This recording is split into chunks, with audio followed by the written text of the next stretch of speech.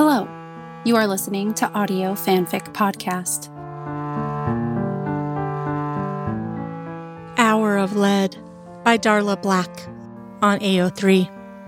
Rating Teen and Up. Chapter 2.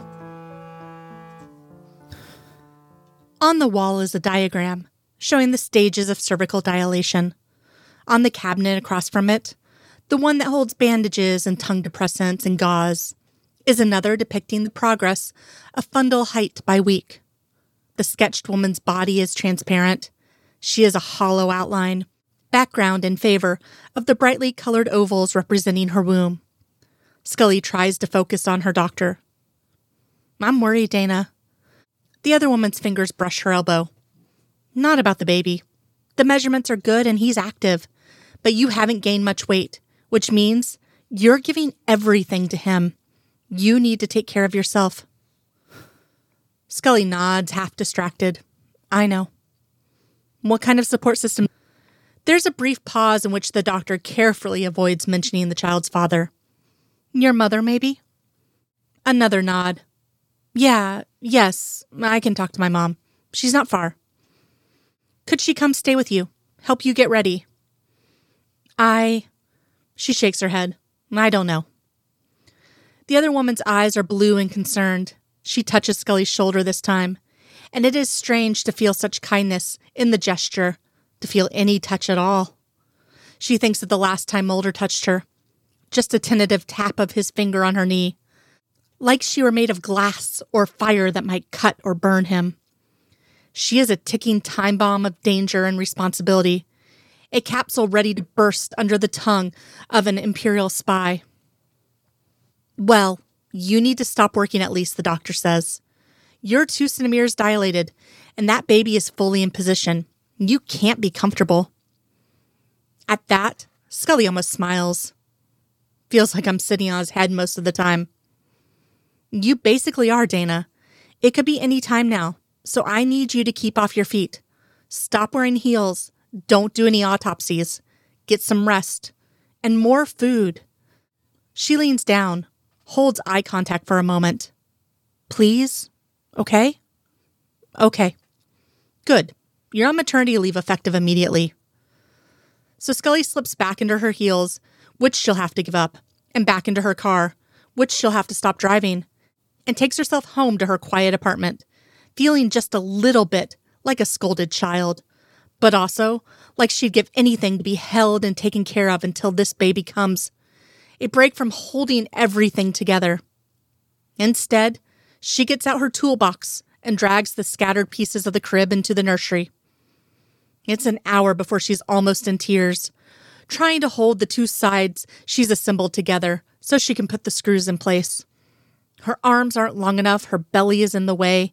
She tries 3 more times before she lets them clatter to the floor and slumps back against the wall. Melvin Frohicke finds her that way, not long after. He pokes his head through the nursery door. You rang. She tries to smile. Never in her life did she think she'd give this man a key to her apartment. But he'd been a surprising comfort in the months Mulder was missing and dead. He'd brought her small tubs of ice cream and extra tissues, flowers, a pack of baby socks, pictures of Mulder to put in her scrapbook. He'd called her drunk and sad at least twice, and both times she'd found herself sniffling with him. Thanks for coming, she says. Never let be said, I'm not handy. Where's this go? He lifts one side of the crib and angles it near the other. Scully hoists herself up, aligns the 2 pieces, and pulls a small Allen wrench from her pocket. If you could just hold these, I can get this bolt in place. It's quiet a moment while she works, setting the pieces, then tightening the bolts. She doesn't make eye contact, but she can feel him watching her. Okay, now the other side. Frohicke lifts the large side piece she's already assembled, holding it by its smooth wooden bars. Scully, he says. You're here alone. Twist, tighten. I live alone. You're getting close to your due date, right? Shouldn't someone be with you? She shrugs. The doctor said someone should stay with me, but... She leans her weight against the wrench, making sure the bolt is as tight as possible. I can call my mom if I need to. She feels his eyes again and waits for it. She knows it's coming. Look, Scully, I know it's none of my business, but where the hell is Mulder? She chuffs out a small laugh, like it's dry, like ripping apart a fallen leaf. That was the question of the year, she supposed. Where was Mulder? I don't know, she says, at his apartment. But you called me. Yeah.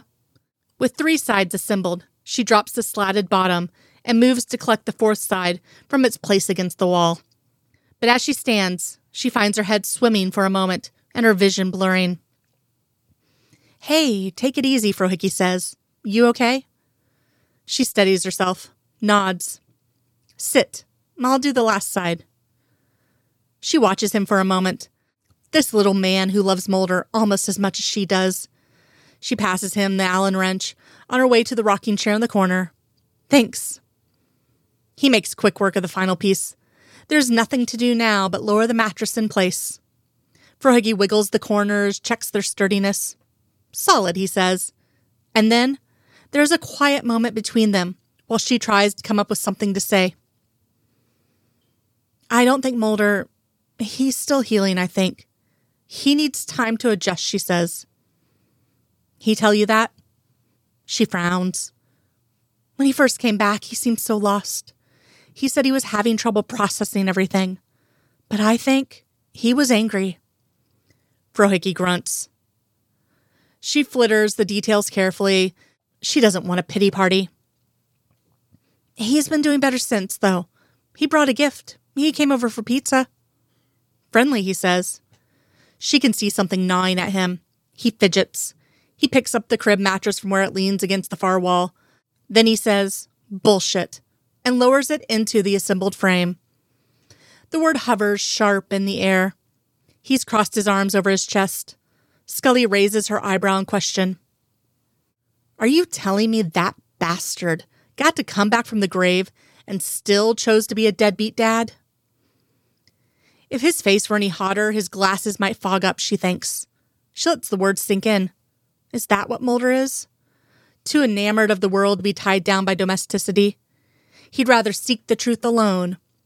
Scully rocks in the chair and looks towards the window. No, it's not like that. It's not. He thought he was dying and now he's not. I don't think he would have ever chosen me over his work if... She sighs. I don't think he's ever wanted a child. And this, she tilts her chin towards her middle, has made me seem different to him. Selfish, maybe, because I can't do the same kind of work I did before. It's not his fault. I can't force him to want us. The room falls silent as Frohike considers this. She watches him clench his fist once, twice, and then he's shaking his head. That son of a bitch. It's getting late and she's drifting towards a dream, head slumped on the couch cushion. There's a child in the dream that she can almost see, with light brown hair and hazel eyes. A baby, fat and smiling and reaching out for her nose. She knows its face, has held it in her mind 1,000 times in sleep. The child moves, and suddenly it is a boy. Mischief in those same eyes that turn, without warning, to sorrow. She knows those heavy lids too. But in her waking life, they plead, contrite. I know you, she thinks. And then the phone is ringing, and she pulls her own eyes open to reveal her empty living room. It's only her in the apartment, and the digital ring of her cordless phone, which sits just far enough away that she must strain over her own bulk to reach it. Hello? Why didn't you call me? It's him. Of course it's him. Mulder? I said I'd help you put it together. The crib. Frohike had been angry when he left, and she had no doubt he'd had words with Fox Mulder. You didn't need to, it's okay. Damn it, Scully. I want to help. Why? Because I care about you. Little knives, little knives. We're fine, Mulder. There's a sound that's something like a laugh on the other end of the line. I'm sure you are, but I'm worried, he said. Please, what can I do to help? Everyone's so worried all the time. But what has she ever shown them but strength? She can do this alone. He doesn't owe her anything. She wants to tell Mulder that if he wants to be useful, he could love her again. He could acknowledge his child, could remember that he told her he wanted this once. I have this class, she says instead. It's a birthing class. I should have done it weeks ago, but you were dead and then alive again, and I felt too alone to imagine being a mother. I'm supposed to come with a partner, but my mom is busy. When is it? Tomorrow. My doctor told me to stop working, so I'm going to get my things from the office in the morning. Because your due date is the 17th. There's a moment, a pause. That's this week. Yeah. She wonders if he's doing the math, if he's counting the months and weeks and trying to piece together memories. Part of her wants to be angry that he hasn't asked her due date before now. When he's been home for weeks, does he realize how those dates line up, she wonders? In August, he'd made wishes to a genie and then taken her to see his family's summer house, where they'd loved each other from the attic to the dunes until their muscles were rubber and their bones were tired. Funny, she thinks, that he hadn't wished away his disease. The thought stirs some curiosity in her, some small doubt that she files away for later. You shouldn't be alone, Scully. She wants to laugh. She rests her head on her palm, elbow against her round belly. Probably not.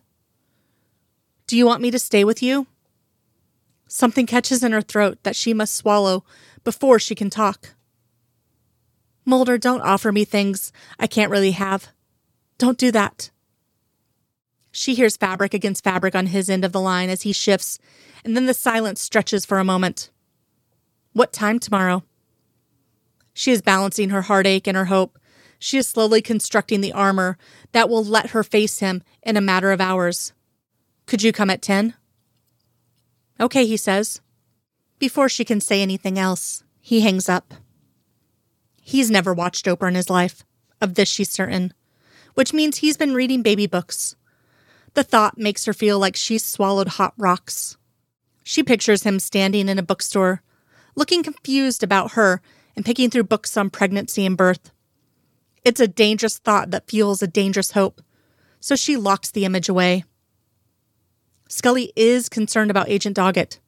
She doesn't like the idea of him alone out there, but her anxiety about leaving work is fueled more by the sense that she's done exactly what Mulder has expected of her all along, that she's quit, that she's finally given up the work.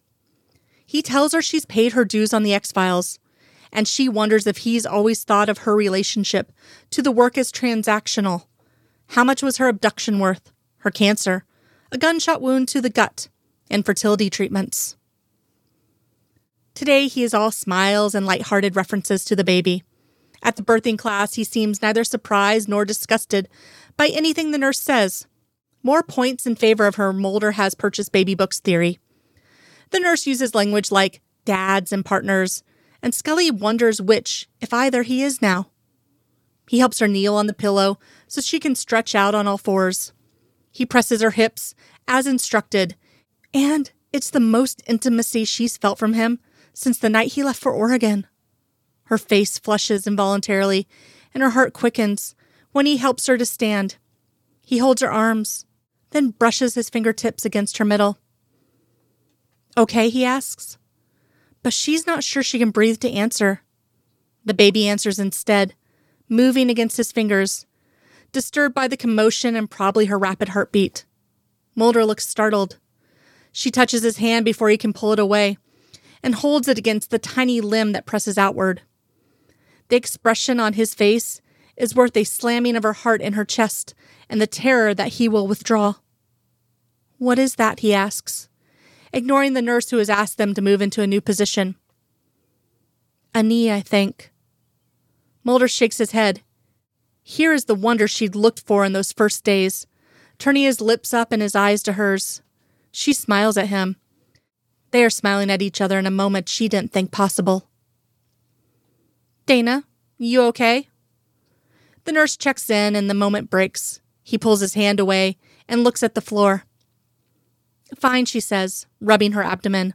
Just some acrobatics.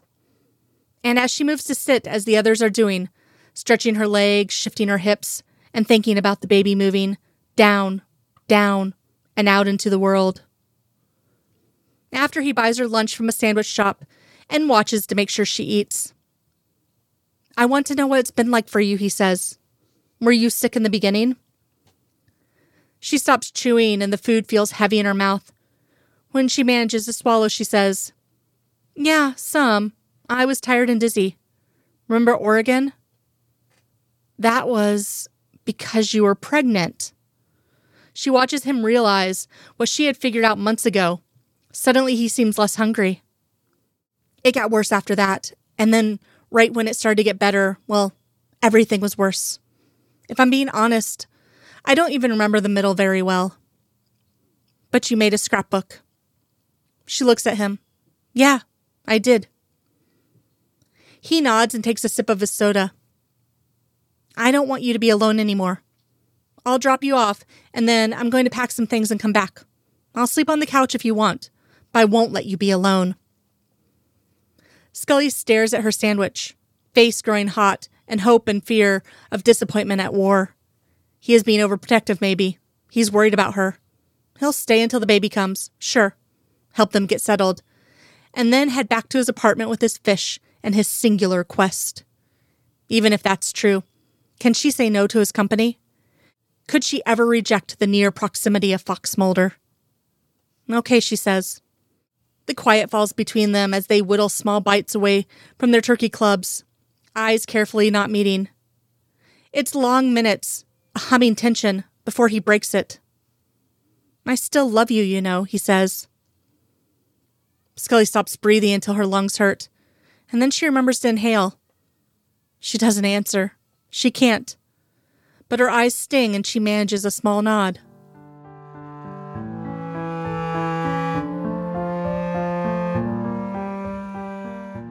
If you like this story and would like to contribute, you can do so by going to our Patreon page at www.patreon.com/audiofanficpod.